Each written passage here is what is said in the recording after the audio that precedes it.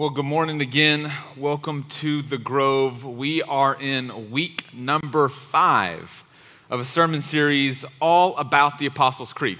Now, if you're a little unfamiliar with the Apostles' Creed this morning, that's okay. It is kind of an ancient document, a collection of the essentials, the core of the Christian faith. It was developed almost 1,500 years ago, and it has been passed down from generation to generation of Christian believers because it contains the essentials, what we believe is the essence, the very core of what Christians profess to believe. Now, when we look over the creed, what we recognize is it's not exhaustive. It doesn't contain every detail that would help us in every situation in our life, and that's intentional. Because there's a lot of areas in terms of practice and application of our faith that there's a lot of room for interpretation. But when it comes to what all Christians across time and history and geography, what they all have in common are these statements of belief. And the reason that we're spending so much time on the creed is because it's easy to get distracted and caught up in the minutia of the application of our faith. Where it where the rubber meets the road, how it matters, how we live out our faith. It's easy to spend a lot of time there, and we should. But not at the expense of forgetting the things that all Christians profess to believe.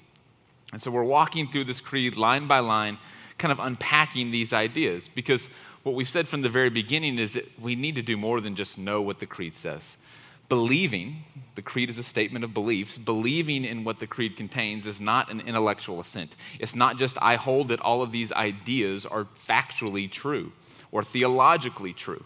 It's more than that. It's a commitment. It's a placing our trust in, committing our lives to the reality that these truths convey. And so for the last 4 weeks, we have been walking through this creed line by line. And in the beginning, it's kind of broken up into 3 sections if you've ever looked at it. And at the end of the message, we'll say the creed together, and you'll notice this. But it's broken up into 3 sections. And the first section is related to God. The next section is related to Jesus Christ, who he is and the work that he has done in the world. And then the last section is related to the Holy Spirit.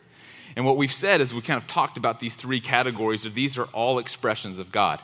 God the Father, God the Son, God the Holy Spirit. And last week, Allie introduced this idea of the Holy Spirit being God's new revelation in the world, how we can experience God here and now. The Holy Spirit is at work in us as believers in Jesus Christ, empowering us, regenerating us, inspiring us, sanctifying us, all of the different adjectives that she used in the acronym last week, helping us become more like the person of Jesus Christ. And so this week, we're going to look at what flows out of the presence of the Holy Spirit in our lives. And it's these words that are maybe the most confusing of all of the creed. So let's look at these. So Allie talked last week about I believe in the Holy Spirit. For some of you, you've been waiting all series for us to explain what these next words mean. I believe in the Holy Catholic Church and the communion of saints. Now, it's easy for us to kind of understand these words in terms of how they've evolved over time. When we think I believe in the Holy Catholic Church, particularly in a non-Catholic church, it's like, well, this seems a little confusing. Why do we need to profess our belief in the Roman Catholic Church? And that's just not what the word means. It's not a noun. It's actually used as an adjective. And so what I want to do in our time this morning is just to unpack each of the words that we say in the creed, what they mean and why it actually matters. And so we'll start at the very beginning. I believe in the Holy Catholic Church. Now, when we use this word holy, what we're saying is not that the church is filled with a bunch of really righteous people, people who don't make mistakes, people who are practically perfect. That's not what we're saying. Because if that was true, then none of us would be allowed in the building. Am I right? Especially me. I mean, like chief among all of you. And so that's not what we're saying when we talk about belief in the Holy Church. What we're saying is this word, it indicates, particularly in a biblical sense, in a biblical context, this word holy just means set apart. It's different. It's special in some way. And in particular, it's set apart not just in and of and for itself, but it's set apart for God. God has done something with the church that he has set us apart for a specific reason. And we're going to look at that reason here in a second when we walk through some passages of Scripture. But this is what this idea means. It's not an identity that we possess based on the way that we live our life or how perfect we are. Now, it's something that we should strive towards is kind of a goal that we should try to move towards more holiness. But again, holiness doesn't mean perfection. Holiness means being more and more set apart for God. And so this has kind of implications into every aspect and facet of our lives. Church isn't just this place that we go. It's not a physical building. It's an identity of a group of people who have been set apart for a specific task.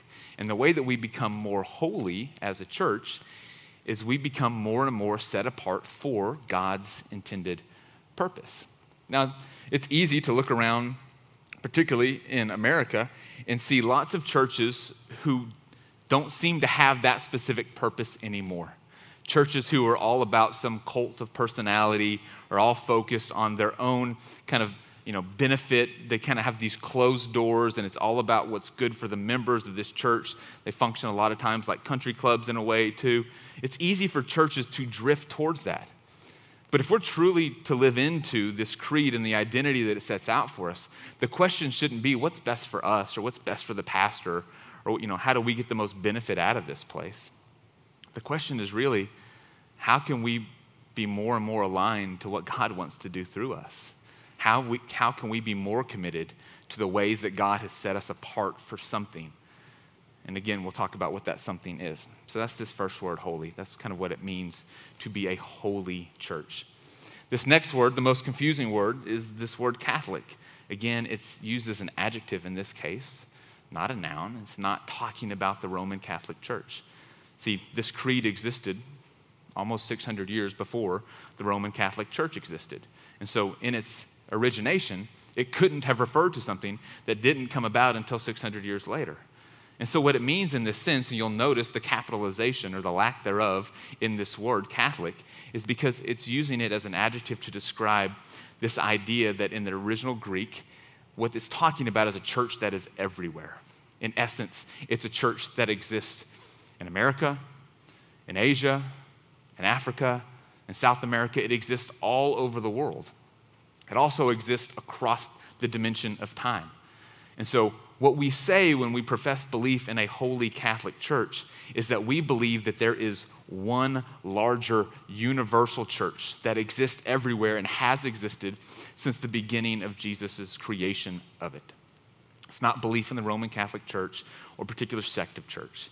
It's belief in this idea that all Christians, despite our differences, despite our denominational names or our doctrinal statements or the way that, we baptize babies or don't baptize babies or whether or not you can actually eat good bread at communion or you get those chalk wafers, it doesn't matter how your expression of Christianity is realized.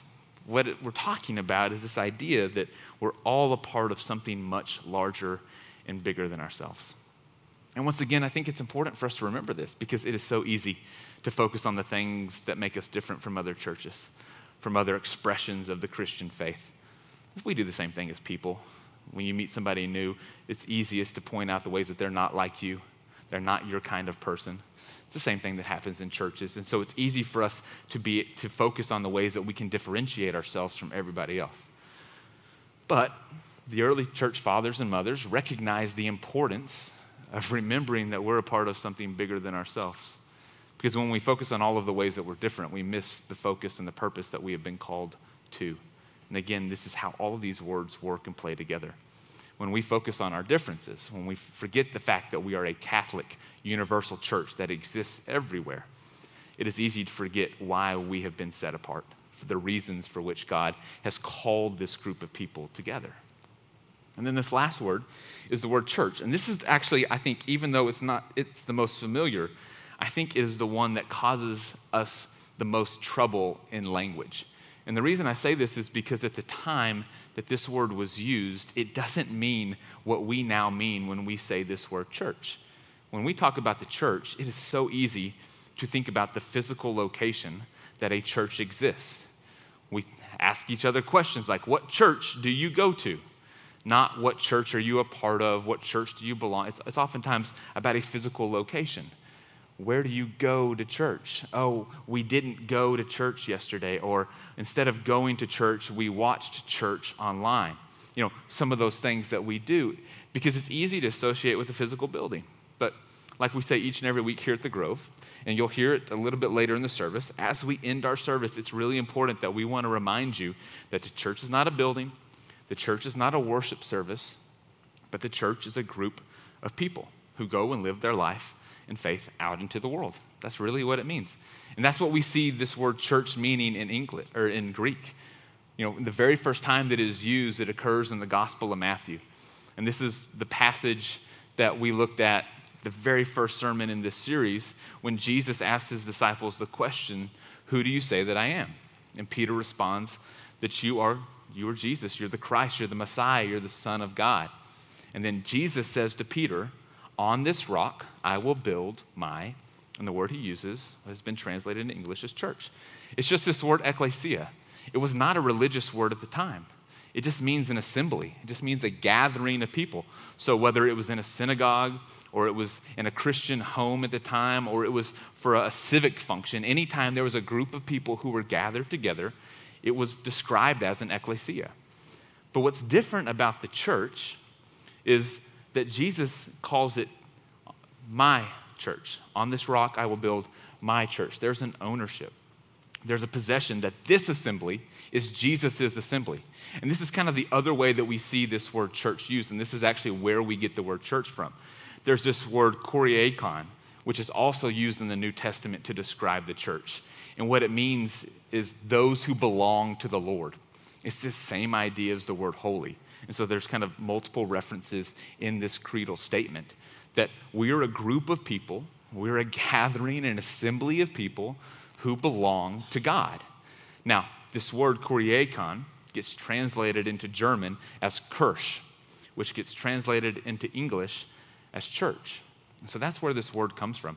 This is the origin that it has in Scripture. It's describing a group of people that Jesus has called for a purpose, for a specific reason, to be different than the rest of the world. This is what we see Jesus doing with this word church. And so when we talk about, I believe in the Holy Catholic Church, what we're affirming and reaffirming and reminding ourselves of is that we don't belong to an association. We don't belong to a specific geographical location or building, but it's an identity that we possess when the people of God come together. You can also hear it described in the New Testament as the body of Christ, because there's a body of people who have taken on an identity, being called and set apart, who belong to God. This is kind of what we see happening in the very first kind of instances of the church being formed. And we read all about it in the book of Acts. The Acts is really just a collection of the writings, the history, the accounts of the very first church. And so what we see is there's no church while Jesus is present. Jesus imparts some truth and wisdom to his disciples, and then he leaves. And then what happens next is there's an experience of the Holy Spirit. And this is what begins to shape and mold the church. And so let me tell you a little bit about it. So if you have your phones, you can pull them out if you want to read along. If not, I'm happy to read it to you, but we're in Acts chapter 1, verse 1. And this is what the writer of Acts says. In the first book, Theophilus, now the writer of Acts is also the writer of Luke. They were kind of written as kind of a double kind of album. It was two parts of one larger story. The first part of the story is the life and ministry of Jesus, and then the second part of the story is the ministry of Jesus once Jesus is no longer here. And so this is what the writer of Acts is saying. In the first book, Theophilus, who he wrote this book for, he says, I wrote all about what Jesus did and taught from the beginning, until the day when he was taken up to heaven, after giving instructions through the Holy Spirit to the apostles whom he had chosen. Those are just the disciples, his followers. After Jesus' suffering, he presented himself alive to them by many convincing proofs, appearing to them during 40 days and speaking about the kingdom of God. And so this is what the writer of Acts is saying. He said, listen, I wrote all about the ministry of Jesus, the life of Jesus, the death of Jesus, and then the resurrection of Jesus in the first book. While Jesus was staying with his followers and his disciples, he ordered them not to leave Jerusalem, but to wait there for the promise of the Father. And then this is what I want to look at. This, he said, is what you have heard from me. For John baptized with water, but you will be baptized with the Holy Spirit not many days from now. And so what we talked about last week with the Holy Spirit is when Jesus was here, Jesus was the revelation, the incarnation of God on the earth. But when Jesus ascends to heaven, there has to be a new revelation and incarnation of God on the earth for us to experience, and that's the Holy Spirit. And this is what we see happening. Jesus says, when I'm gone, something new will come from God. It'll be a gift to you, and it's called the Holy Spirit. It is God's power at work in your life. So, in verse 6, this is what happens next. So when they had come together, they asked Jesus, Lord, is this the time when you will restore the kingdom to Israel? And he replied, it's not for you to know the times or periods that the Father has set by his own authority. Don't try to predict the end times. A lot of people miss those verses. But you will receive power when the Holy Spirit has come upon you. And you will be my witnesses in Jerusalem, in all Judea and Samaria, and to the ends of the earth. You will receive power when the Holy Spirit has come upon you. And you will be my witnesses in Jerusalem, in all Judea and Samaria, and to the ends of the earth. This is the purpose that Jesus leaves with his followers, and he leaves for us today, and the lineage of Christianity that connects us to them. There's a purpose. There's going to be an anointing of the Holy Spirit. We will experience God's power in our life so that we can then go out and witness what Jesus has done in the world. It doesn't just mean, the sandwich boards, on the, where all the bars are and, the megaphone. It doesn't have to be that. It can be more subtle. It can be more relational. But it's how we bear witness to the work that God is doing in our life, to the other people in our lives. This is what Jesus calls his early followers to and what he calls us to today. This is what it means to be the church. It means to be a group of people called out by God, empowered by God to live out their faith in the world, in relationship to other people. Now, once this happens, a couple of verses later, what you see is there's a lot of people who are gathered together to celebrate this Jewish festival and holiday called Pentecost. And what Pentecost is, it was just 49 days after Passover. So they liked numbers back then, and they thought numbers were significant. And so it was 7 days after Passover, 7 times, so 49 days. So every 7 days they counted it. Once they got to 49, they're like, all right, we've got 7 times 7. 7 is the number of perfection and wholeness and completion. We are at the perfect wholeness and completion and fulfillment of what God did at Passover, and now something new is happening in the world. This is what the Jewish faith believes, that there was something special or different that was going to happen at Pentecost. And then all of Jesus' followers are gathered in the upper room, and there's a rush of the Holy Spirit upon them. And Ali kind of described what that looked like. There were tongues of fire, and it was all a little mystical, and there were a lot of people from all different areas gathered together, and those people began speaking in languages that they didn't know, but that other people could hear. And it was this way that the gospel of Jesus Christ was communicated to everyone who was in that room. Because of the way that they spoke, that they were able to translate and communicate this message of the gospel to everyone in that room. So in that moment, we see the first instance of the Holy Spirit empowering the followers of Jesus Christ. And this begins and initiates and ushers in the start of the church. And so what I think is important is to look at what happens next. But before we do, we have to understand the second part of the creed. And it's this phrase, the communion of saints. Now, it's easy for us, again, influenced by kind of the evolution of the Roman Catholic Church and their kind of focus on praying to the saints, that when we think about the communion of saints, is it like about Mary and the saints that we pray to in the Catholic Church? That's not what it means. The saints is just a term that is described the holy people or holy people of God. And so it was just a way of describing those followers of God. And so if the writers of the New Testament who use those words saints were here today, they would describe us as the saints of Dallas. We're just the followers of Jesus, the people of God here in Dallas. It was not unique to some special attribute that they possessed. Now, that has evolved and changed, and that understanding is different in the Catholic Church. But in the universal church, the little c Catholic Church, the understanding is that the saints just refer to the people of God. And this word communion, we talk about when we celebrate the sacrament of communion, but it really just means a fellowship. And so what we mean when we say, I believe in the communion of saints, is I believe in the importance of the fellowship of God's people. I believe that God's people are called to be a group of people who fellowship together, who commune together. Another word for this, another way it's described in the New Testament is family.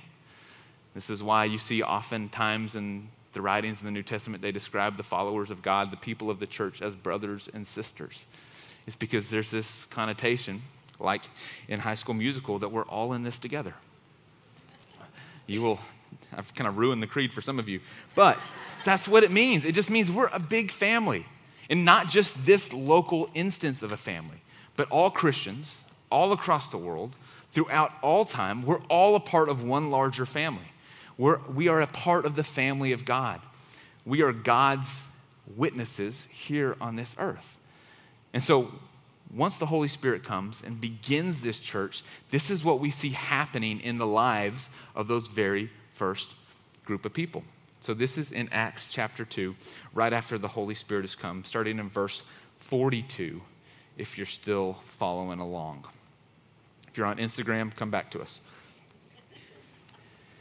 You know who you are. All right. Acts 2:42. These followers, these saints, they devoted themselves to the apostles' teaching and fellowship, to the breaking of bread and the prayers.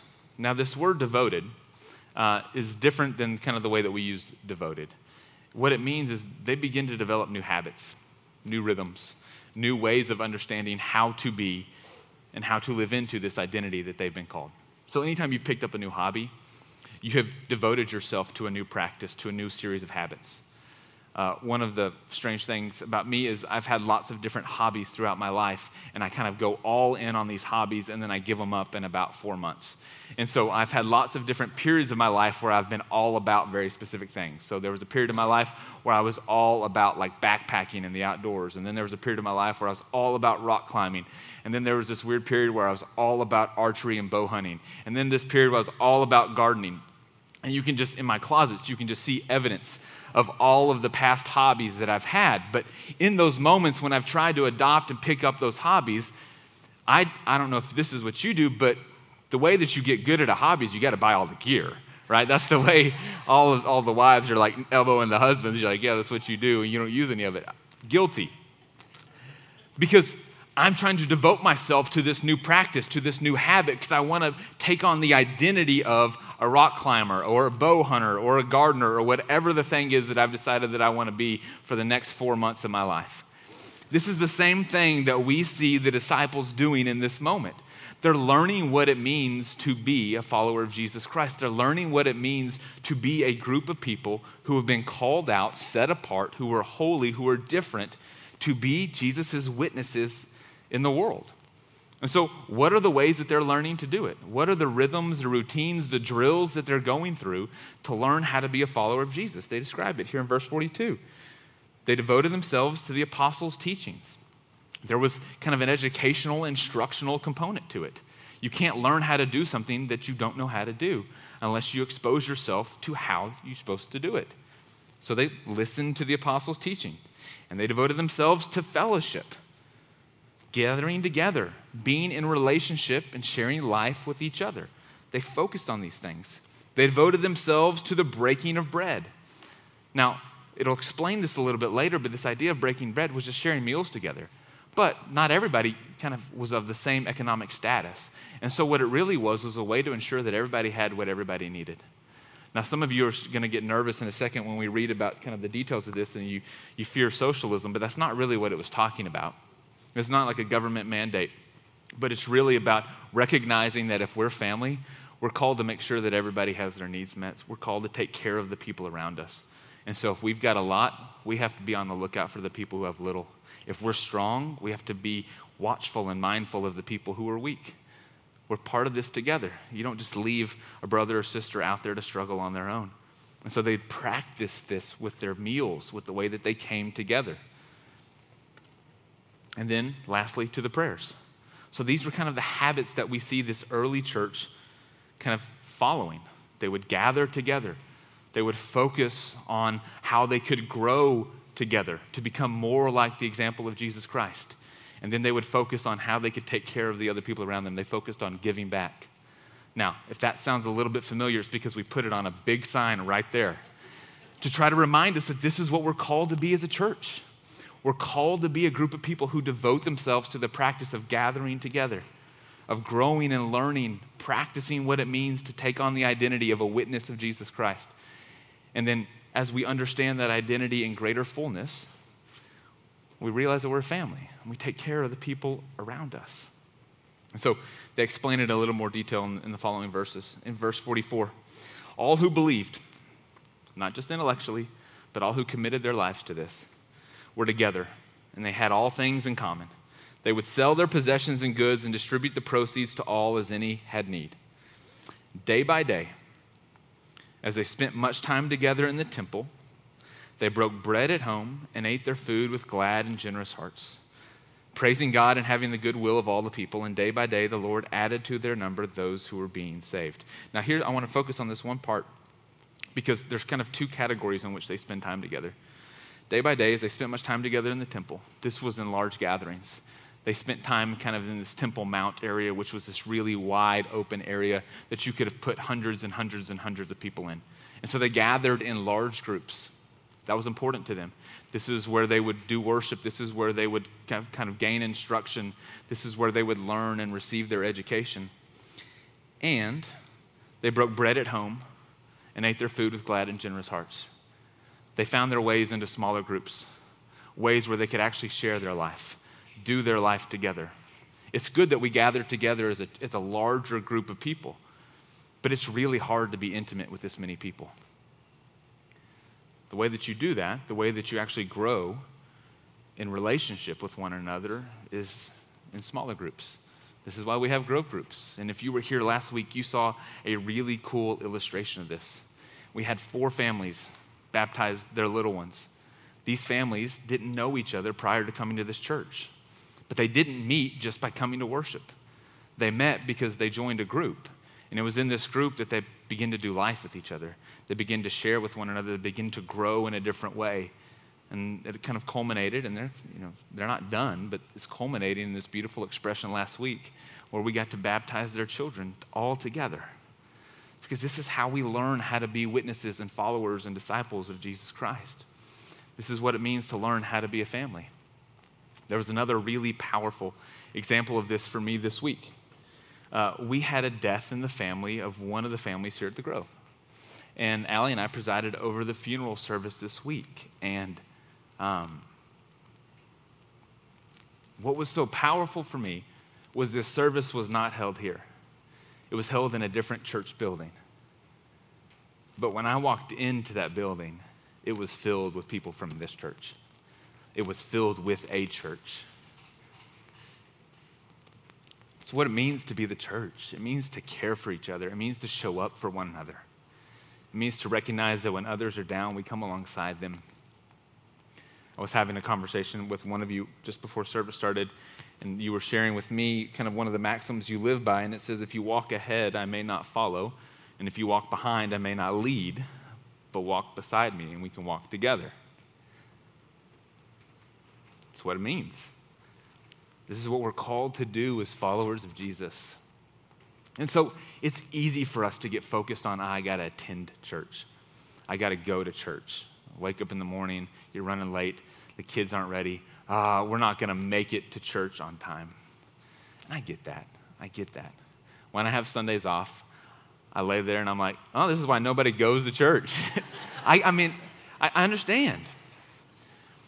But when we don't come to this building, we miss the opportunity to actually get to participate and to be the church.